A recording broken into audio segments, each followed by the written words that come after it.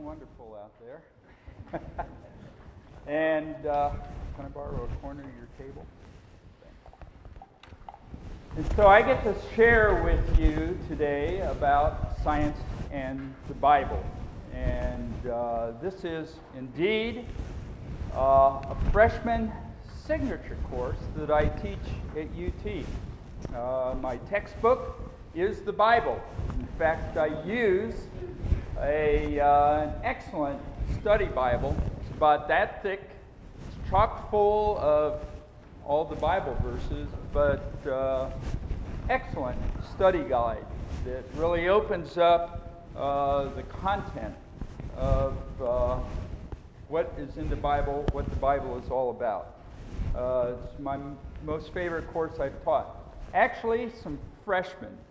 Maybe some of you all are here. That'd be a good question. I was given a lecture like this a few years ago to this group about science in the Bible.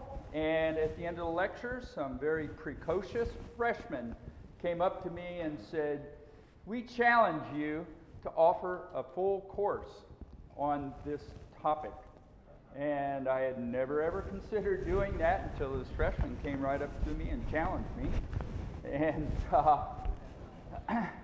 so I went home that night and I got a very, very strong leading from the Lord to really seriously consider that. And so I sat down and the whole course just flowed out. I was typing on my computer, and before I went to bed that night, I had designed the entire course. Sometimes the Lord just moves and speaks, and there it all comes. And so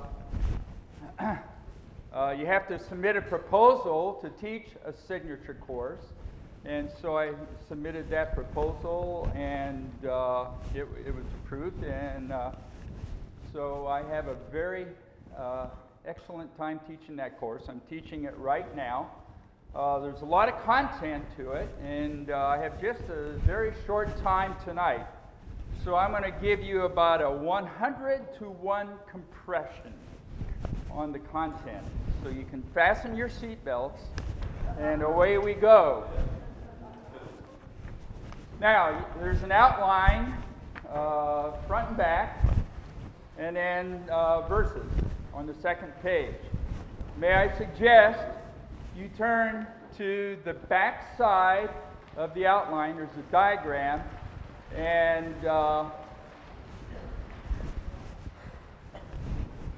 sometimes it's good to start at the end so you can know some key issues.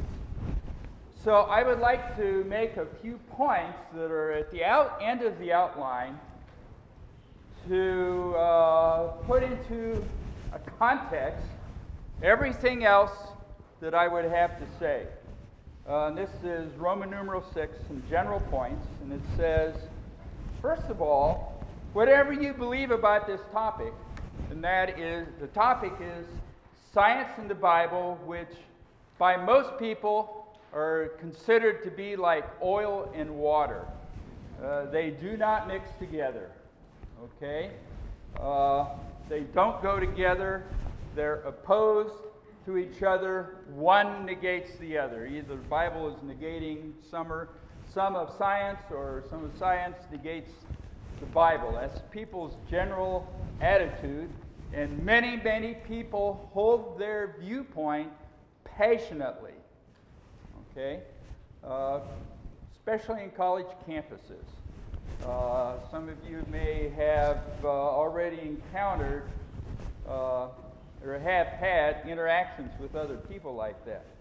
Well, whatever you believe about science in the Bible is unrelated to whether or not you are genuinely a Christian. Although I have encountered people who have said you have to believe their way or you can't truly be a Christian. And that's not really true. There are certain basic tenets or beliefs that we all hold to as Christians. It's just a very small group, and that's all that matters before the Lord and before other Christians as to whether or not you're a genuine believer. You believe that you believe in God, you believe Jesus is God, you believe that He was incarnated, He lived as a genuine human being, same time He was God on earth. Eventually, He died for our sins. Then He resurrected, overcame death, made nothing out of Satan, made Satan into a nothing, I should say. And He is ascended, and now He is the life-giving Spirit. And as soon as a human being opens their heart to Him, in He comes to the Spirit, and that's how you're regenerated. Christians believe in the Bible. It is God's genuine Word, directly inspired by Him. And beyond that, there's not a whole lot of other things that you have to believe to be a Christian. And certainly, what you believe about science and Bible does not determine what your faith is. In fact, what I believe about science and the Bible is changing all the time. Because I'm learning. I'm learning more and more about the Bible. It's remarkable how much you can learn about the Bible if you use it as a textbook in a course that you teach. That applies to any book you use in a course, but it's a wonderful experience to have to dive deep, deep, deep into the Bible. And so I'm all the time learning more, getting more insight concerning the Bible. And, of course, I learn a lot about science. I'm very actively engaged as a scientist. I teach biomedical engineering. I've had a big research lab for more than 40 years. And to this day, I am very actively engaged in science. The last thing I did before I left to come here was turn in my most recent patent to the attorney to be filed with the U.S. Patent Office. So I'm continually learning more and more about science all the time. So what I believe is changing. Our faith is constant. No changing to that. So you can believe anything you want to, and it doesn't affect whether or not you're a Christian. I know other Christians who believe differently than I do about this, and I have wonderful fellowship with them. What you believe about this should not become a barrier between yourself and any other Christian. Okay, B. The objective of my being here with you is, I hope, one of the outcomes is you could be secure and confident in your faith in Christ and the Bible. As I said, you may well encounter people who are argumentative, and there is a certain segment of the population around this place who are very skilled arguers. They can out-argue anybody. Does that make any difference? Absolutely not. It doesn't change reality one iota. It just says they have a strong soul and they can argue well. So even if you encounter somebody like that, actually what I do if I encounter somebody who wants to be argumentative, I just say, I have no heart whatsoever to argue about this topic, and I leave them to their own. It's hard for them to argue with nobody else around. So, basic line is, don't let anybody shake you in their faith, in your faith. It just should not happen. If you have a problem, just get with your Christian companions. The room is full of them. One reason I have really enjoyed for over 40 years being associated with this group is that it is a foundation for mutual fellowship and shepherding. It is the stable environment for you while you're a student here. So if you're having questions, concerns, whatever, get with whomever you're related with here. That's why this group exists. Okay? It's the body of Christ. It's manifested amongst students at UT. Okay, and C should go without saying. I do not want to give you a lot of facts that you can use to win arguments. If you win an argument, that pretty much automatically means somebody else lost it, and a win-lose situation never is profitable. So you always want to have a win-win outcome, and that comes about just by fellowshipping together in the Lord. Okay, now you can flip back to the front. And so I'll share some things now concerning science and the Bible, and we're going to go zipping right through here. First of all, undoubtedly, you've all taken some, at least introductory level science courses, and you've learned what the function of science is, and that basically is to understand how the physically created universe functions, what its history is, what is going on right now, how to predict what's going to happen in the future. Okay, science does all of that, and all those happenings are described by what scientists call processes. And scientists use equations, and generally what those equations do is tell you when you do something to a particular system, how it's going to react. Okay? Here's a mass. There's not much in it, but anyway, there's a mass. Okay? So one of the most famous equations about a mass is that it's always under acceleration. That acceleration we call gravity. Okay, and so there's going to, if I let go of this mass, the acceleration of gravity is going to make it do what? Okay, and there was a force there that stopped it. Okay, so that's Sir Isaac Newton. I teach every year. In fact, I have a faculty appointment position at the University of Cambridge in England. And so every year I take students there and teach. In fact, one of them, Wendy, right there. She was with me in Cambridge, 2 years ago? 2 summers ago? 2 classes ago. You haven't forgot, right? Okay. So our class is in the Department of Applied Math and Theoretical Physics, where the Sir Isaac Newton Institute is. And F equals ma is one of the most famous equations about processes that occur.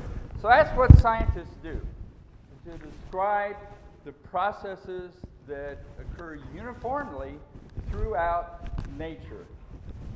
It's fascinating. It's wonderful. It's exciting. I'm an old man. I am still learning, though, more and more about science. I enjoy what science enables me to understand and appreciate about the workings of nature, and then I use that as a biomedical engineer to invent medical devices. Now, science relies on being able to measure what's going on. Typically, when you take your science course in your lab, you have to have what are called observables. In other words, you have to be able to make measurements. You have to be able to either see with your eyes or see with instruments what's happening. That's how you describe what's going on during processes in science. And the knowledge or the truth of science has to be provable and reproducible. So that's the whole mindset of scientists. You've got to be able to prove what you're talking about. If you can't prove it, then it has no validity. And sometimes people try and translate that across to our Christian experience. You may hear, oh, if you can't prove your faith, then it's invalid. Well, that is an invalid argument. Proofs belong in the realm of science. They do not belong in the realm of our Christian experience. So those two don't mix. Proofs are totally valid and necessary in the realm of science, but that is different than the realm of our Christian experience. Okay, so we can then compare that with the Bible. Okay, science is very well established. We know lots and lots about it. Undoubtedly, a lot of you majoring in scientific fields, gaining a real competency there, and that's great. To go in parallel with that, we have the Bible. The Bible is not a science book. We don't have the Bible to know how physics work. We don't have the Bible to know about cosmology. How old is the universe? Okay? That's not what the Bible is for. The Bible, tells us about the 3 P's. Number 1, it tells us who God is. It tells us about God's person. And that's important. It's through the Bible that we really get to know God. Second P, God has a purpose. He had a purpose before there ever was a big bang and all this mass came into existence. Okay? That purpose pre-existed all time. And it's because of that purpose that everything came into existence. Science doesn't tell us about the purpose, but the Bible does. The Bible tells us very clearly God has a purpose that has existed eternally. It's being worked out now by the third P, and that is God's plan. Okay? So from the Bible we know God's person, God's purpose, and God's plan by which He is achieving His purpose. And by the time you get to the New Testament, that plan is called God's economy. Greek word oikonomia. We'll look at some verses in a little bit about that. Okay, so make no mistake. When you open the Bible, you should expect to learn about God's person, God's purpose, and God's plan. If you try and find other things out from the Bible, you're going to end up wandering off through the woods without a map, so to speak. Particularly in this realm of science and Bible, if you try and extract scientific information from the Bible, that's not why the Bible was given to us by God.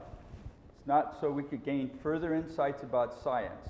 It is so we can gain further insights about Himself and what He is doing and what our involvement is. Because God's plan to achieve His purpose depends absolutely on man's cooperation, which starts with our receiving Him as our life. And then once we do that, we live individually and together collectively in His body according to His economy.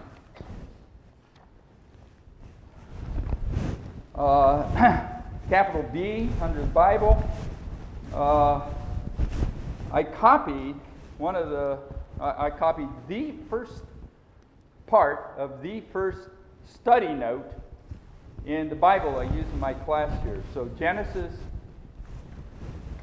chapter 1, verse 1, superscript study note 1. What does Genesis 1:1 say? It's probably the most famous verse in the Bible. Who can tell me? Nobody can tell me what Genesis 1:1 is? Are you all qualified to be students here? Okay, I'm going to pick on Will. What is Genesis 1:1? In the beginning, God created. Okay. If y'all were cheering Will on, you probably couldn't hear what he said. In the beginning, God created what? Okay, you do know. I'm not totally discouraged. Okay, so this footnote says the Bible, composed of two testaments, the Old Testament and the New Testament, is the complete written divine revelation of God to man. When you get your Bible, realize what is in your hands. It is a complete divine revelation to you from God. The major revelation in the entire Bible, cover to cover, is the unique divine economy of the unique triune God. Okay, that's what you find in your Bible. So I give a little advice here. I'm allowed to do that because I'm a professor. My advice is read your Bible and the footnotes regularly so you know what it says. That is something you can and should, according to my viewpoint, practice your entire life. I've been a Christian for about a half a century, and I still, when I get up, first thing, I read my Bible and I read the footnotes. Every day. I may be on an airplane flying somewhere, I may be who knows where, but I am very hard-pressed to think back to a day when I did not do that.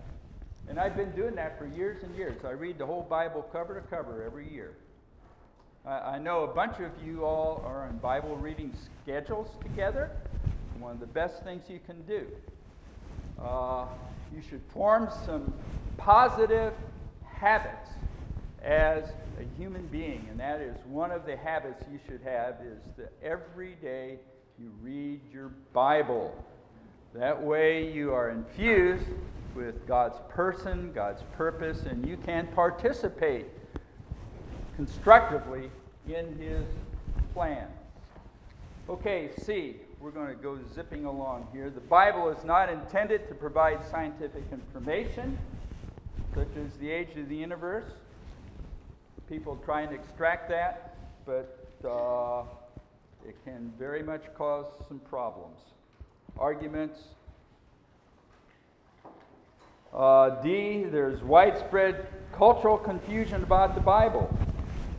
A lot of people think we have the Bible so we know how to get to heaven. Or they think we have the Bible so we have a list of rules by which we're supposed to live. Not so.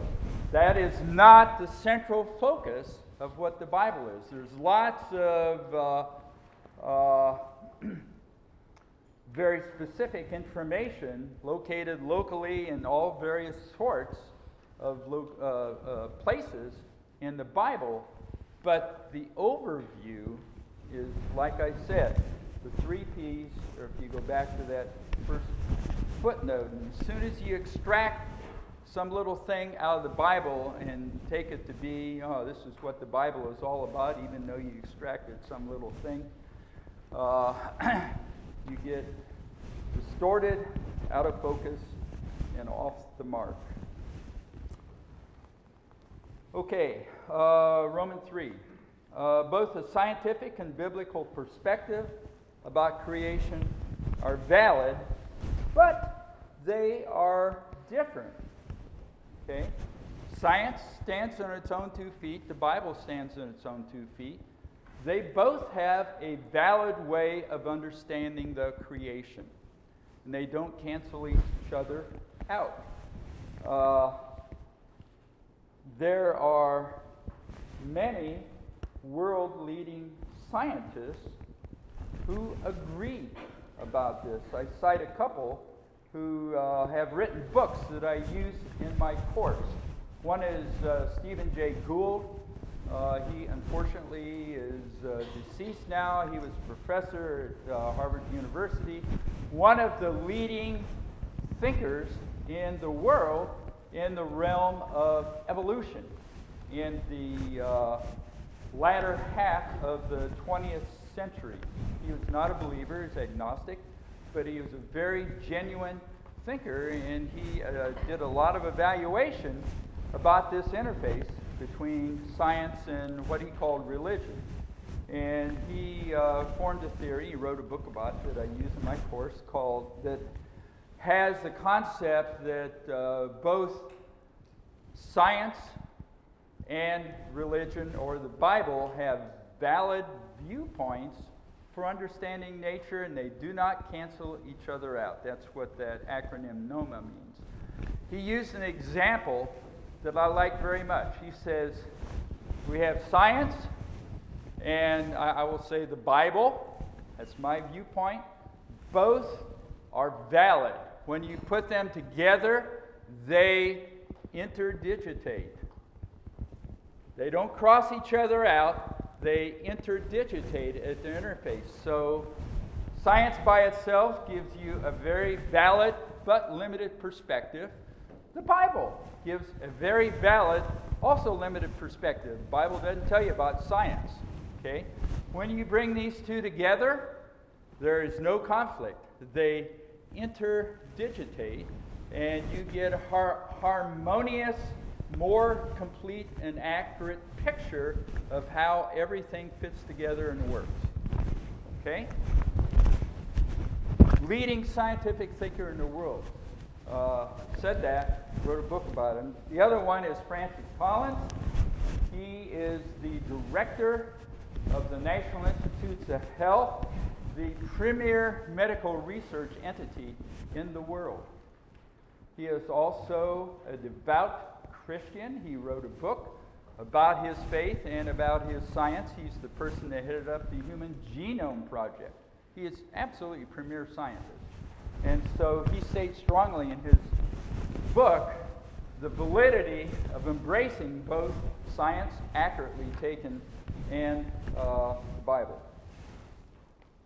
Now, both the Bible and science have been and continue to be distorted and misrepresented, and the result of that is supposed conflicts which are not real. If you read Stephen J. Gould's book, he has some very uncomplimentary things to say about people who push those perspectives. I won't repeat them, but they are written by highly authoritative people. Now, Romans 4. There are two great mysteries concerning man that have not been answered by science. Science tells us a lot about how we are constructed, the life processes, and so forth. But man is unique in all of creation, and there are two features of man that science is simply unable to provide any information on how we ended up the way that we are, that you find in the Bible are understood in the context of God achieving his purpose. Okay, so capital B, question is, where did, in the time scale of history, and by the way, I believe science when it says that the universe is 14-some billion years old, that fits just fine with the Bible. We have no time to get into that. There's no conflict whatsoever between what the Bible says and what science says about how old the universe is, how old Earth is, about how all the species evolved over time and so forth. I mean, that's all fine. That can all fit into God's purpose and God's plan. If you want to ask me questions, we can do that later. But the question of two, is how did, bang, all of a sudden the human species with advanced capabilities orders and orders of magnitude beyond any other species suddenly appear on Earth, probably some tens of thousands of years ago. It simply cannot be explained by known scientific processes.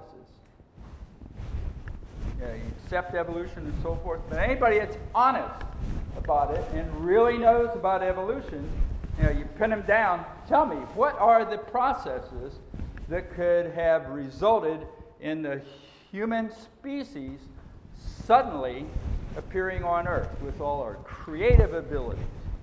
Okay? Not only that, with the unique ability to recognize the existence of God and to have a desire to worship Him. What evolutionary process could have produced that? And so, the Creator, I think, if you go to Genesis 1, 26 through 28, says God created man in His own image, after His own likeness, our body and our soul. Go to Genesis 2:7, it says God breathed the Spirit into man. So God used the platform He had created through all the millions and millions of years and came in and made some marvelous, wonderful additions. And here we have man, a tripart man with a body, soul, and a spirit. No other species has a spirit. So because of our spirit, we can receive God's life. And then God's plan is underway. So the Bible answers one of the two unanswerable questions related to human existence. The second, I've had two and I'm adding one more, but I've only done one. So the second unique characteristic of humans is what I'm doing right now. I'm using language. And humans have absolutely a unique facility for communicating with language. And maybe some of you are studying linguistics. It's a fascinating subject. And there's been a lot of work done about how languages evolved. But the question is, how did languages get started? Only humans have the capability of language, but every human has to be taught how to use language. You have to learn how to use language from people who already do it. So if you go back, your parents, your grandparents, and bing, bing, bing, bing, bing, eventually you're back to Adam. Okay? And so the question then you can ask is, who taught Adam how to talk? And there simply is not an answer to how language got started. But if you consider God's plan, how critical is language for that? I would say language is essential for God to fulfill His plan. The Bible is in language. How many languages has been translated to? Where's Jose Luis? 2,500 or whatever?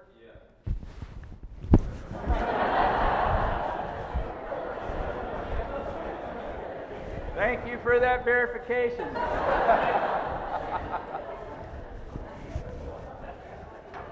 Okay, so it's by language that we know God. How do we communicate with God? Well, we pray. You pray without a language? Well, sometimes Romans says we can groan, but mainly we use words. How do we engage in fellowship? By language. How do you, in Romans 10, it says you have to hear about being saved so you can make the decision to receive the Lord. How does that happen apart from the language? What does John 1:1 say? In the beginning was the Word. And that's not comprehensive. And so language is absolutely critical for God to achieve His purpose. Well, again, I would say we go to the Bible, and here we can go again to Romans chapter 2, where God had man in the garden, and He was giving instructions to man as to how man should live for His purpose according to His plan. And that was that he should partake of the tree of life. Okay, so God, wow, God was speaking to man. God was giving man instructions. What does chapter 2 say the very next thing is that happened? All the animals were brought before Adam, and he gave them names. So God equipped man. Again, this is not scientific process knowledge, but this is solving one of the great mysteries concerning humans, and that is how we got language. We need to have language so God can complete his purpose. So, the Bible gives us some marvelous answers to the two major mysteries concerning man. Well, I believe my time is up. And I have not compressed 100 hours into a half an hour successfully. In fact, I haven't got the whole way through the outline. And there's a page of verses related to the diagram on the back. And I'm an engineer, so I like to draw diagrams of what I understand. And so there's two columns here. One column is, or one box has got two columns in. This is the old creation. Okay, this is the physical creation. We can understand it from the side of science. We can understand it from the side of the Bible. On the side of the Bible, I got a lot of verses which are in the second page. But when people ask me about creation, I don't like to talk just about the old creation, because in God's plan to fulfill his purpose, he brought about the new creation. And if you're a Christian, you're a part of the new creation. And the new creation is what fulfills God's purpose. Okay? There's a lot of verses there, but I think that I should wrap up. But I would be glad to entertain, first of all, from the floor, questions, if anybody has some.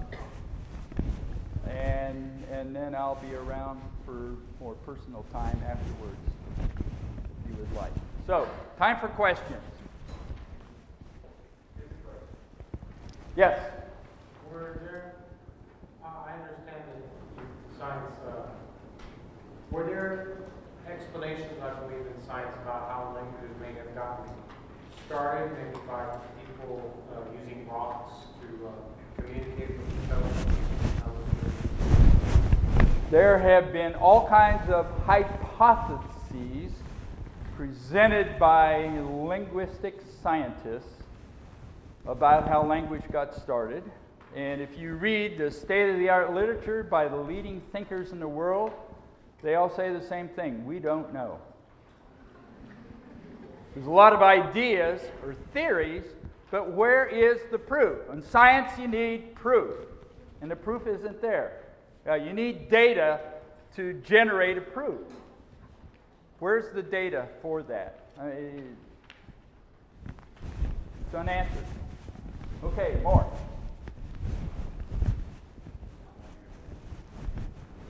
Good.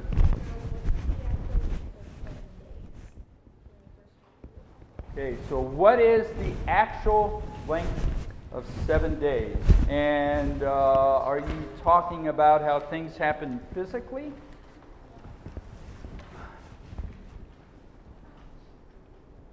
I would say that you need to get my study Bible and read.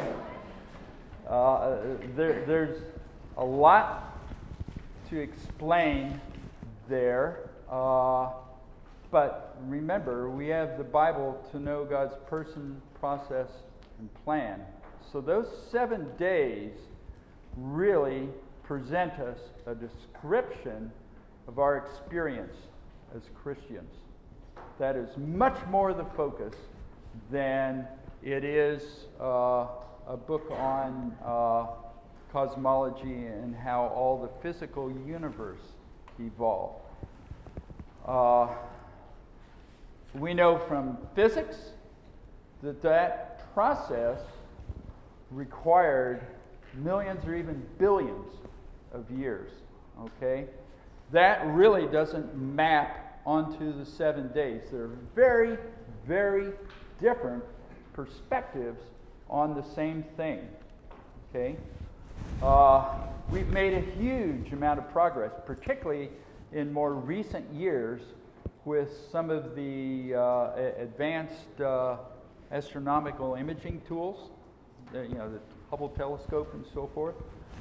And so we've learned a huge amount about those processes that describe what happened in the 7 days. And then there's a lot of life processes also in those 7 days.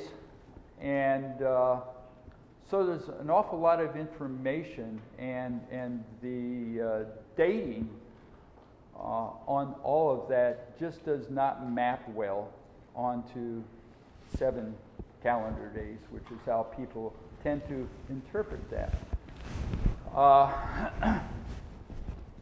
But those 7 days really are presented as a window into our Christian experience. And I really do encourage you to get your hands on that study Bible. And if you need, you can talk to me afterward. Maybe you have one now. If you don't, I'll be glad to set you up. And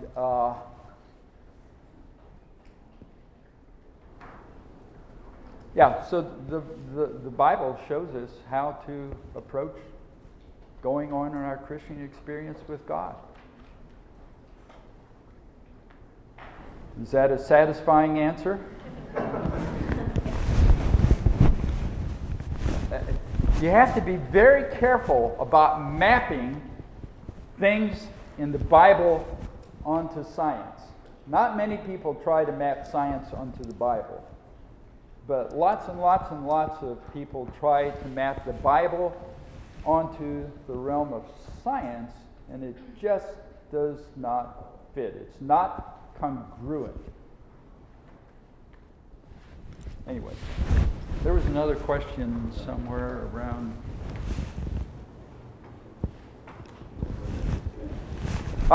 Good.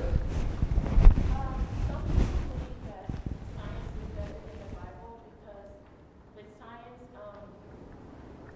it's like, or whereas with Bible, for example, miracles, it's like based on, they think it's based on chance. Whereas with science, when you do an experiment, it's like repeat the experiment. Yeah.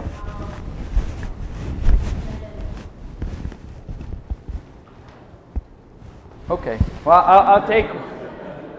I'll take what you've said, which is quite thoughtful but difficult to talk about, and I will respond a bit. How's that? Okay. So, science is absolutely in the realm of observables, what you can see and what you can prove. And there's a verse on the sheet here. If you look down under the first category, capital C, evidence, unseen, 2 Corinthians 5:7, which says, "We walk by faith, not by appearance," or that can be translated observation. So the realm of our Christian experience is explicitly contrasted to be absolutely different from the operation in science. And so the expectation in science for how things get worked out and become believable in science by observation, by reproducibility. You have to be able to reproduce your results. More importantly, other people have to be able to reproduce your results. Okay? That whole realm of thinking is not applicable in the realm of our Christian experience, because it is in the realm of faith, not physical observation. Okay?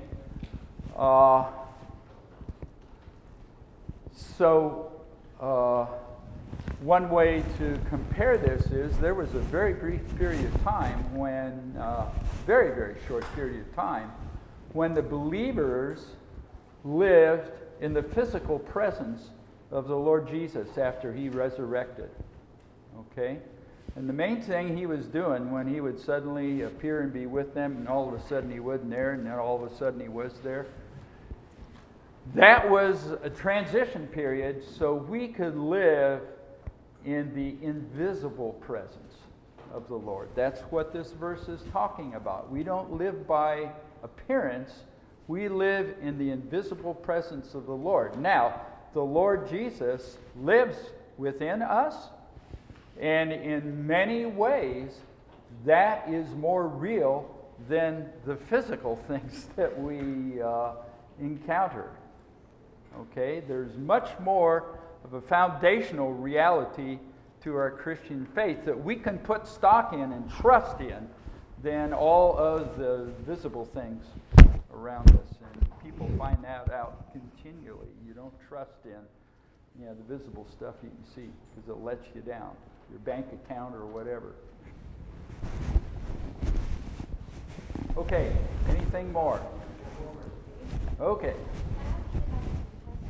Okay, number one. Yeah, does the Bible say anything about the other planets? Sure. Sun, moon, stars also.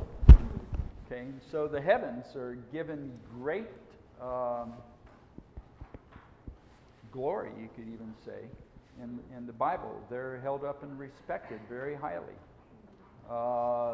Some of the constellations are mentioned. Yeah. Okay, but It's there. yeah. It's not an astronomy book, but okay. Yeah. And then Number two. I know this is. I could honestly, I guess, just look this up, but I believe the Big Bang is just a theory. It's not. They never. It's just a theory. Well, there's a lot of data that's been collected relating to the beginning of time. Okay? And there have been a lot of independent approaches to try and measure that, to gather data that gives us information to understand that. And people at UT are some of the best thinkers in the world in that area. And so we know an awful lot about it. Yeah, we can't go back to time zero, but we can get way, way back. In fact, one of the most famous books ever written about that was written by a UT physics prof, Steve Weinberg, first 3 minutes. So science can see that. The Bible doesn't try and give us the scientific information. It just says, in the beginning, God created. And so in that act of creation, we know before then that God existed. There's a lot of verses that tell us about God's existence before time, before the creation. What science says is that there was a tremendously powerful condensed source of energy that became mass at a particular point in time. Okay? That is not at all in conflict with what the Bible says. That condensation theory, was it proven, I guess, scientifically? Yeah, that drove a lot of Einstein's investigations. Okay, nice. That's his corollary equation to Newton's F equals ma. Einstein says E equals mc squared. Okay, so energy, mass. Okay, are we done with questions? Okay, I'll let you have a repeat. And Well, this isn't necessarily about science, but I wanted to just ask a lot of what I understand to be genuine Christianity is people say to be Christian and believe it with all their heart. That's one of the main concepts, and I think I want to ask, I wonder if it's true that you can gain that understanding by reading the Bible from cover to cover, or if you need more study than that. Okay, you do not become a Christian by studying. You become a Christian by opening your heart and asking God as life, as Christ, to come live in you. That's how you become a Christian. There's no other way. Being a Christian is not a matter of memorizing a bunch of verses or how much you've read or how much you've studied. It's a matter of do you or do you not have God's divine life living within you. If you want to know more, you can turn right around and ask Rodney, who's sitting there.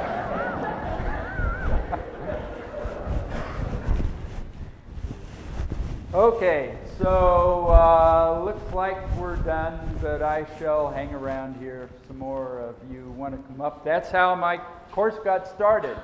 Students came up and talked to me and said, hey, we're going to put our thumb on you to start the Science in the Bible course. Okay, I look forward to seeing you all around.